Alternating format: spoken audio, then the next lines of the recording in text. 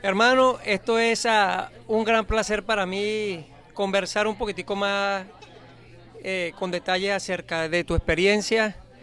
¿Qué te vino a la mente cuando pasaste la raya? Ramón, wow, cuando pasé la raya dije lo hice. Gracias, gracias, gracias Dios. Lo hice y tenía una euforia. Es un momento inolvidable, de verdad. No lo creía, no sabía si era real o no, pero sabía que estaba adelante. Y tenía todos los caballos atrás, los 19 caballos atrás de mí. Y bueno, mira, caballo, incluso después de la raya estaba difícil, estaba fuerte, un caballo que ni el pony lo podía controlar conmigo, un caballo que, como te lo dije temprano, un caballo que es fondista.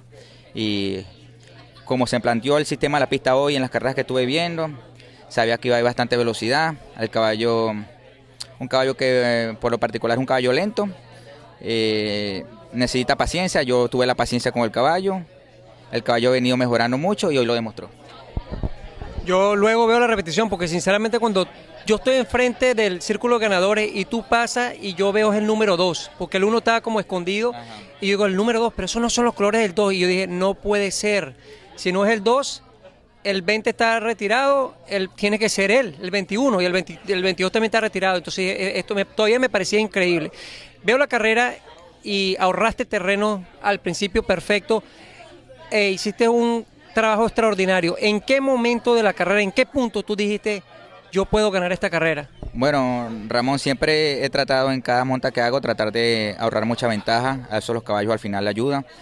Cuando el caballo brincó un poco lento, pero los caballos en el primer cuadro se fueron muy rápido y me dio mucho chance de bajar y ahorrar ese terreno en lo que fue en el empiezo del estrecho y en la primera curva. Ya cuando entramos al backside, estaba tercera, cuarta línea y estaba cerca de ellos, más de lo normal para los parciales que ellos iban.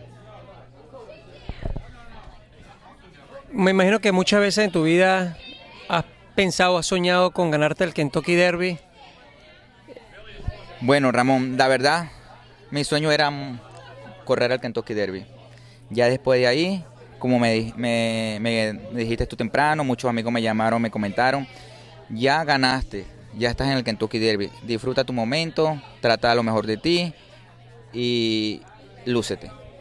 Y eso fue lo que hice.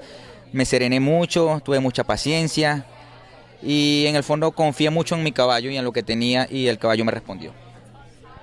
Esto es una gran victoria para el hipismo, para Latinoamérica, una historia realmente de Cenicienta porque ganó, ganó la persona que no se esperaba.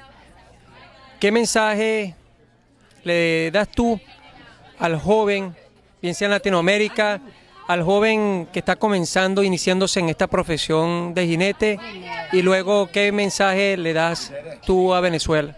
Bueno, a los jockeys o los aprendices que están empezando en este momento a ejercer esta profesión no es fácil, se requiere mucha dedicación, constancia, trabajo, confiar en ti mismo, tratar de ver tus errores y mejorarlos y siempre hacer el bien. Ahí está la clave de si tú haces el bien no tiene por qué irte mal.